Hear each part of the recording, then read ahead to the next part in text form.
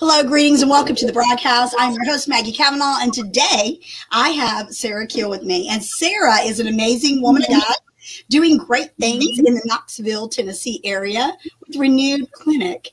And so, Sarah, welcome to the broadcast. Yeah, thanks for having me. Good to see you. Good to see you. I absolutely love all the things that are taking place in your world there. We're not too terribly far apart in the same state, but, you know, in the family of God, we're all together anyway. So, right. Amen. Well, I absolutely love what you're doing over there. Can you tell us a little bit about your role there? Sure. So I am the director of Renew Clinic, and we are located in Knoxville, Tennessee. And we are a Christ-centered and clinically informed intensive outpatient treatment center that treats all people from all backgrounds who have drug and alcohol abuse or addictions that they need to deal with. I love that, because when we hear about Christ-centered and informed care, can you explain that to the audience that do not understand the difference between that and the importance of them working together? Yeah, absolutely. So in a lot of treatment settings, addiction will be reduced down to something purely biological or genetic. That's where you hear the disease of addiction. And we do acknowledge addiction science, how it affects the brain, genetics, and how those things play into it. And then in some faith-based treatment centers, it'll be reduced down to something purely sinful, moral failure type thing.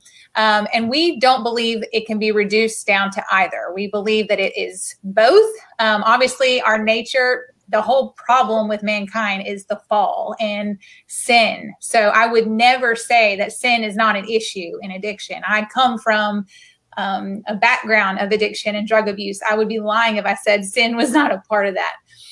But at the same time, there are very real physical realities of how our brains are affected and how people have to physically recover, and it takes time. So we hold both. We don't reduce it down to one or the other. I love that, because it is so important to see that they do work. You know, we are spirit, soul, and body. And in the integrative approach is where I think a lot of times in the past we've seen people miss it because they focus on one thing.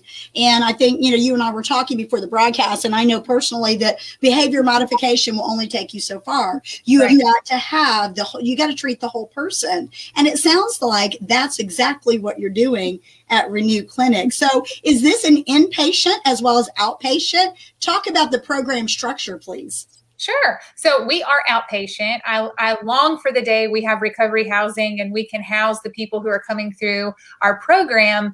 But right now we're intensive outpatient. So what that means is there is 9 hours of intensive group therapy that each participant goes through weekly. So it's Monday, Wednesday, Friday from 5 to 8 p.m. And it's for 12 weeks. However, we already have people saying, you know what? I'm not ready to stop. Can I just stay through the rest of the year? And because we're a ministry and we have that flexibility, we're like, sure, absolutely. If you need that extra support, we're a ministry. We're not going to be rigid about that. But to complete the program, we want it to be the 12-week process. Each person is assigned a coach. And these are people who are in the churches, who are disciples of Jesus Christ, and who want to walk alongside of our participants in their recovery journey. So each person is assigned a coach. We also have family support. Oftentimes the family members, they get forgotten.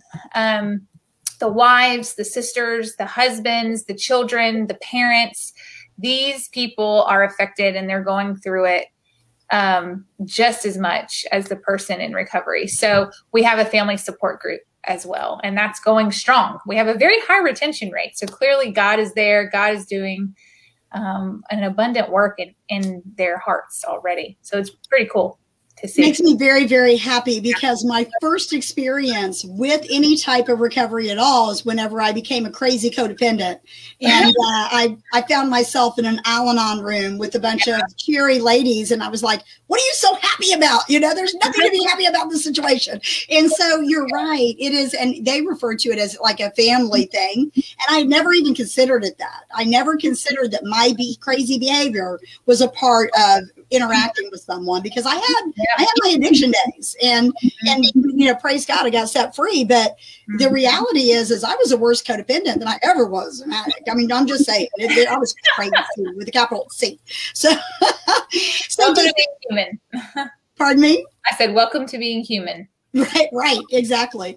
So do they meet as intensively as the 12-week program, or? No, they only meet on Wednesdays. Okay. So and we have a lot of spouses, so we'll have the spouse in the family and then the other spouse going through recovery or through treatment. And so we don't want them to be apart another day out of the week. So we wanted to keep it on the same day as the IOP. So it's on the Wednesday. I love that. Yeah.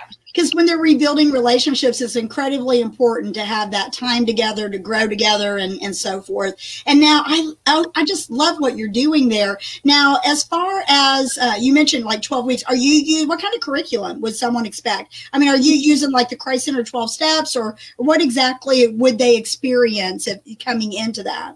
Sure. So we've been writing our own curriculum for about 2 years now, and we're about to solidify it. I mean, it's been, we've had the bones, I guess you could say, together, but it's biblical, it's clinical, it follows the creation, fall, redemption, restoration.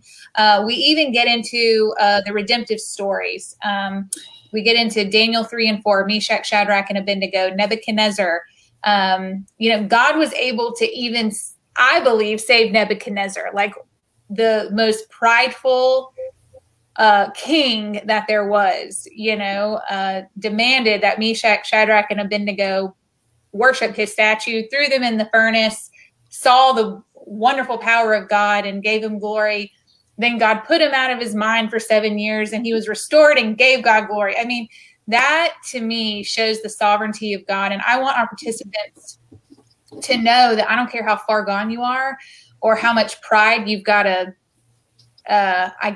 work through, because that was my story. It's almost like I'm scared of how prideful I am, or I'm scared of how much I see I need to work through. But if God can work through such a prideful king like Nebuchadnezzar, he can work through anybody's life, and he is able to humble and restore anyone. So we use that story, and of course the children of Israel going into the promised land. But it's just, it's different. We have groups that are going to be meeting on Saturday, and it's our aftercare, but we call it Living Free in Christ. But that's a living free curriculum, and that's already been written. So that's not our curriculum, but I absolutely love that, because that is fresh and that is needed. Anytime it is Christ-centered and biblically centered, along with, there's a saying that we don't throw the baby out with the bathwash, and people need that intensive outpatient for accountability, and for growth. And at the same time, synergistically, they're going deeper in the relationship with the Lord. Mm-hmm. I love that. I absolutely love that. Well, so go ahead. Sorry, there's a difference between that we're seeing between faith-based and Christ-centered. Yes. So a lot of people will say, we're faith-based, which could mean that it's a Christian organization, but it could also mean a lot of other things. It's kind of a vague term now. And so I think it's just important that we keep it Christ-centered, and not that we just have scripture on the wall, but we actually obey and believe the truths that are found in the scriptures, and believe that God is able to deliver to the utmost anyone who calls on his name. So. Amen. Amen. I'm glad that you brought that up, because that's a discussion I have with a lot of times when people say that it's faith-based. And it's the same thing as like, saying you're a Christian counselor, but yet you don't mention Jesus, that just means you're a counselor who's a Christian. Right. So because people will ask me, they'll say, Maggie, what's the difference between what you do and what other people do? And I'm like, well, because the answers are in the word, and we're adhere to that. And if it's against the word, I'm not your counselor, I mean, that's the reason we won't go into all of that. But the reality is that taking the word for what it is and applying it to our life is where I personally got my freedom. It was not until I walked out of that freedom, because before I was just trading one bad behavior for another. And when I got free, the scriptures say it is for freedom that sets us free. I got free. Okay. So people say, you know, some would say that I've been in long-term recovery, but I'm totally recovered, but I'm still recovering from life. Right. Because everybody is recovering from something, Absolutely. whether it be a bad attitude, whether it be a bad marriage, whether it be, you know, illness, whether it be, you know, your thought processes. It just, there's so many different things. And sometimes I think in addiction circles, we throw everything in. We put a big focus on drugs and alcohol. And I'm not saying that it's not serious. It is very serious. We need to address it. But there are so many other byproducts of that and other types of things that people find themselves into, these life controlling things of gambling. And I'm seeing massive amounts of porn addiction and have been. And some people, you know, I know some counselors are like, well, that's just normal. And I'm like, no, this is not normal. This is not normal. You know? And so it's like, well, my teenage son is, you know, no. You know, I've seen kids as young as 9 years old addicted to pornography and not being able to define what addiction is. So when that brain, and I love the fact that y'all take into consideration the brain science, because God gave us a brain for a reason. And it's so complex. The creator was so amazing when he created us. Can you talk a little bit about the philosophy of Renew and the brain science behind this? Sure. So, you know, obviously the word tells us that people suppress the truth and unrighteousness, but no one is without excuse because creation testifies to the attributes of God. Creation is telling us everything we need to know. We can know truths about God by what has been made. We can understand there are universal truths that even non-believers can agree with us on in regards to human behavior, how the body works. That's why we have medicine and things like that.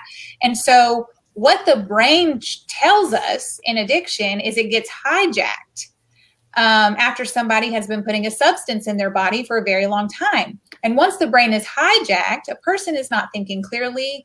A person is in essential survival mode. And the number one ingredient to survival is the substance. And so it takes a while for the brain to be healed from that. Yes. However, a lot of times people, again, like I said, will reduce addiction down to what you see on a brain scan. Oh, well, that's just what it is. It's not anything else. When the way we see it is the brain scan is actually telling a story of their life. It's telling a story of how they think. It's telling a story of decisions that they make and their spiritual current, you know, situation and how they're relating to God. I think all these things can actually, the science is telling us a spiritual problem is existing. It's just the fruit of the spiritual problem. Yes. And so we understand too that while we're in the flesh, we're going to have these weaknesses. We're going to have these limitations, and we have to acknowledge through the general revelation that God's given us in creation and how he made the body, it's going to take time to heal physically. And we can't, and it would be antithetical to the truth if I denied that. So not that God can't say, you know, nope, I'm going to change your, you know, I'm going to heal the brain and that's that. God can absolutely do that. But it's not necessarily the rule in what he always does. You know, sometimes a lot of times he allows us to go through these times of suffering and wrestling to really teach us more spiritually about him and relying on him and trusting him and disciplining ourselves. So I think I answered your question. Yes. A couple of different things. I think I answered your question. So if I could just sum all that up, it would be God has given us general revelation in what has been created. There are general truths that we can all agree on and see and treat. And there are also divine revelations he's revealed to us in scripture. So the general revelation is incomplete without the divine revelation. And so does that make sense? Oh, it's well said. Well said, Sarah, and explained well, because there is that struggle between the science and the scriptural, and there's God is in control. Yep. And he knows exactly what he's doing. And, you know, I'll just give it a practical example of how that works. When I quit smoking cigarettes, I was radically delivered. Now, that's unusual. Yeah. Okay. But 2 years after I was set free from nicotine, I was studying for a state exam. I was in a high pressure career job. My job was contingent on me passing this exam. And I was a single mom of 2 kids under a lot of pressure. And the people I was studying with the exam for smoked cigarettes. And so I found myself, just smoking a little bit here, smoke a little bit there, and then got to where I get off of work. I come home, I go to my Florida room, smoke a little bit, and I had been delivered. And I didn't go back smoking weed, so there was a little bit of progress, but it was still a struggle, okay? And all of a sudden I found myself going through a pack a day. And I was like crying out to God going, you delivered me from this. And now, it's like the scriptures talk, well, dog returned to its vomit, and I had. And so I was like, that's it. I'm done. I quit. I repented for, smoking. The girlfriend, I had to walk that out. Okay. There was no more radical deliverance for me. My flesh was so engaged. And I could find myself walking out of a restaurant. I'd see a group of smokers and I walk by and I go, it was just terrible. But I had to die to that thing. And it took time for me to walk that out. So yes, sometimes there is radical deliverance. Other times we walk it out. And whenever we walk it out, we grow and we learn things. And we have the opportunity to experience things we normally would not. And therefore, we can sit hand in hand with that person who is going through the struggle and get down the dirt with them and say, you're going to get out of this. God is no respecter of person. You're looking at a redeemed person here. Let's work together on helping you get focused on the Lord and what he would have for your life. So do you have a personal testimony you would like to share of how did you get started in the whole addiction arena here? Sure. So, when I was little, I didn't think I want to grow up and direct, a drug rehab. I never thought that or considered it. And honestly, I thought that, God had other plans for my life. This is where he's led me. So when I was, 12, I think I was 12, I started drinking heavily, and I mean like blackout drinking. And whenever I tell my story, I always want to comfort all of the moms and dads who have very troubled youth. I was a very troubled youth. I ran away. I was horribly disrespectful to my mom. I did not grow up in the church or being taught about Jesus. That was an encounter that I had in jail. Go figure. But I was on probation, I think my whole adolescence into being a teenager, in and out of jail. I was using, very hard drugs by 14, ecstasy, cocaine, which got even heavier when I was 15. And I'm talking like staying out all night, doing this several times a week. And by the time I was 18, I'd already been to a couple of rehabs. I'd been to group homes. I'd been to a children's home. I'd been to recovery housing, and I'd found myself shooting heroin by the time I was 18. And I remember thinking to myself, how did I get here? I know that God has always had his hand on my life because I've always had an interest in him. I remember being very young and looking up out the window, like when I'm sitting in the backseat of the car and seeing the stars and just like wondering and pondering who he is, and just seeing within the sky.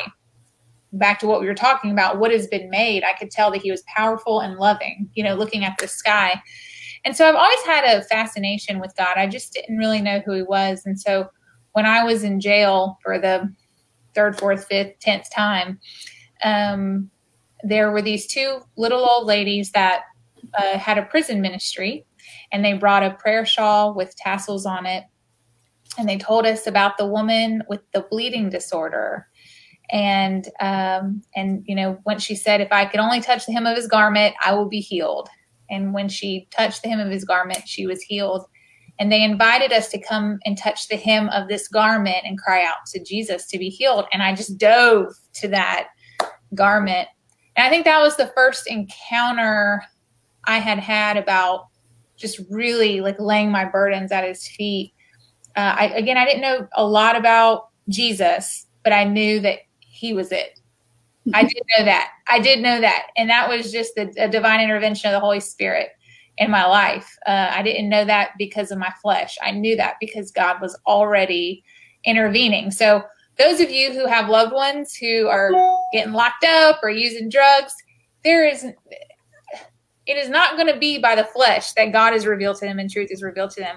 Always pray for a divine intervention for God to remove those scales, because that's what had to happen for me. But I mean, after that, I was kind of like you. I had this radical transformation very quickly, where I just didn't want to go out anymore. I didn't want to party anymore. So right when my friends at like 21, they're starting to, start drinking and drugging and things like that, I was already done. It's like, I'm done. This is just not satisfying to me anymore. And Jesus is satisfying. I want to know more about him. But I had a similar experience to you as well. I ended up going off to AmeriCorps. I met my husband and we ended up having children. But after I had my first baby, they prescribed me pain medicine whenever I went home from the hospital. And I realized, you know what? I'm looking forward to my next dose often. I wasn't taking more than prescribed. I wasn't, snorting it or cooking it or anything. I was just looking forward to the next dose. And so, the Lord convicted me, and I was getting an ongoing prescription from my doctor at the time, but I did repent, and I had to walk it out too. I mean, there was a very dark period in my Christian walk that God just had to teach me how to trust him, and they're in a very dark space. So getting drugs out of the way is like the first step. and then there's the walking it out. So anyway, that's just a little bit of my story just to touch on. Wow, that is amazing. Well, obviously you were able to shake that off, because now you're working in that industry, helping others to recognize that there is hope available. Absolutely. And I love the fact that you address the audience, and I agree with her, y'all. Listen, everyone has been affected by someone who is battling, and it could be your loved one. It could be a child, a spouse. It could be a nephew, niece, any of that. There could be your neighbor, your coworker, your boss, anywhere, anytime. Everyone is affected by this, but there is hope. And many times we hear the whole once an addict, always an addict, and we think that nothing can change. I'm here to tell you today that there is change. Change is possible. Yeah. And it comes from a surrendered vessel. It comes from that intervention and so forth. So what would you say to the person who is watching this broadcast and they're saying, but Sarah, you don't get it. I will always be like this. What would you say to that? I would say that for man, this is impossible, but for God, all things are possible. I have had to I have had to preach that to myself when I have run up against things within me that I just could not change or fix. That's why we need a savior, y'all. That's why we need Jesus, because we can't fix it. It's the first step is just acknowledging I can't, but he can, and believing he can. So yeah, I mean, absolutely. It's impossible for man. I cannot save myself. I cannot make myself sane. I can't even get myself up in the morning. I don't even make my next heartbeat. Right. It's all got to be from his hand. Like, Lord, I am dealing with this thing. I don't even know how to not be this way. I need you to change me. Yes. I'm just acknowledging, according to your word, this isn't good. According to your word, I'm wrong.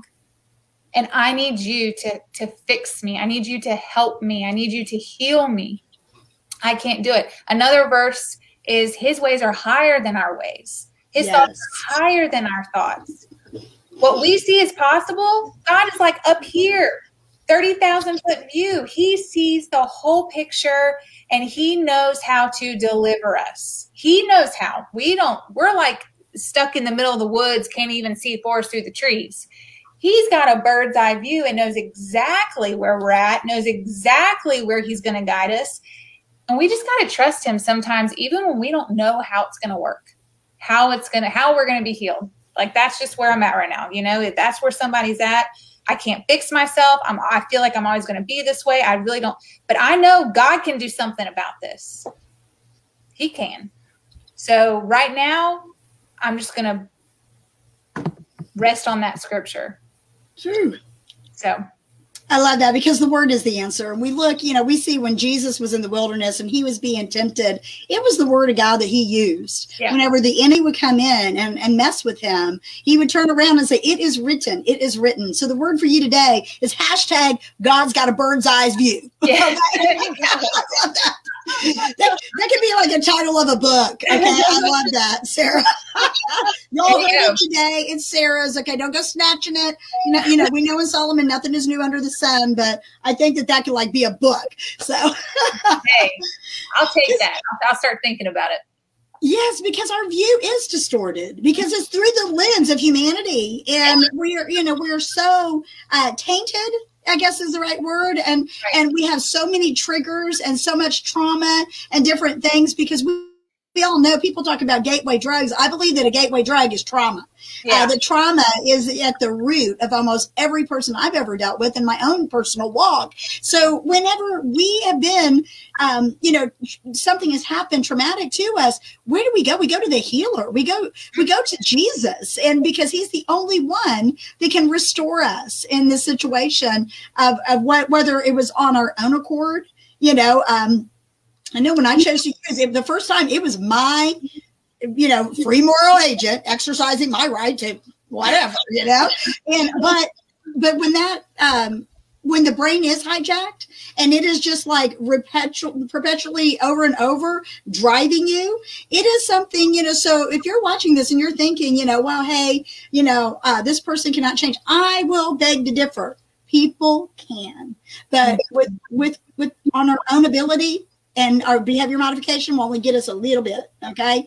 It is whenever we are totally surrendered and say, I can't, but you can. And you said that a while ago, and I love that. That should be on like every billboard, we can't, but God can. Because we're living in a world with a lot of things going on. So, wow, Sarah, this has been so good. I absolutely love your heart. I love what you're doing at Renew Clinic. I want you guys to make sure that you go to the webpage, visit the webpage, and maybe you're thinking, well, I'm not in Knoxville. If you're not in Knoxville and you can't interact and get involved with their intensive outpatient program, you can at least pray for this ministry, because they get it. And so funding is always an issue for all of us that operate in the nonprofit. You can go and look on there, follow the website. Are you guys on social media as well? Yes, we are at Renew Knoxville. Yep. Okay. And so are you on like Facebook, Insta? What all are you on? Yeah, we are on Facebook and Instagram. Actually, I think it's Renew Clinic Knoxville. Sorry, but we are on Facebook and Instagram. Excellent. Excellent. Go to the website, take a look at all the amazing things that they're doing.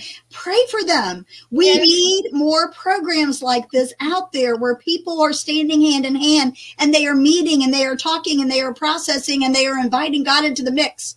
Because I'll tell you, there's a lot of messages that will come out of the messes that in those groups. Our friend Adam Comer, and I know you know Adam, and this has resonated with me the last couple of weeks. It was last week when I interviewed him, maybe the week before. I love him, man of God. He said that true revival is going to come from the rooms of recovery. Mm-hmm. And that is just stuck in my spirit. Yeah. Because whenever people are real and they are transparent, and we quit putting on this, everything is perfect, hallelujah. Mm-hmm. And we say, hey, I've been there, I will walk this out with you. Then things shift and change, and people are willing to say, okay, if God can do that for them, I'm gonna pursue that Savior they call Jesus. And when people come into the trueness of the gospel and receive, we all have, we're most of the time we're pretty good givers, but it's really hard for us to receive. Once we start to receive his love, his mercy, and his forgiveness, shift and change. So Sarah, if you could leave the audience with one key, what would that key be? So I had something written down. But as we were talking, there was a quote that came to my mind, and it's Kierkegaard. He's a Christian philosopher, but he said, most men find a level of despair that they can tolerate and call it happiness. Mm. And in my experience, that's what behavioral modification is. It's just a little bit more of the same. But until we have Christ, until we know Christ as our life, as our bread and butter, and until we know him as Savior, Lord, friend, Father, and we know the Father, it's always going to be a level of despair that we can tolerate, just calling it happiness. Wow. And true joy is found in him. Life is found in him. And a lot of people are medicating their lives because of the despair that they're tolerating and calling it happiness. And they don't even know what else is available. Wow.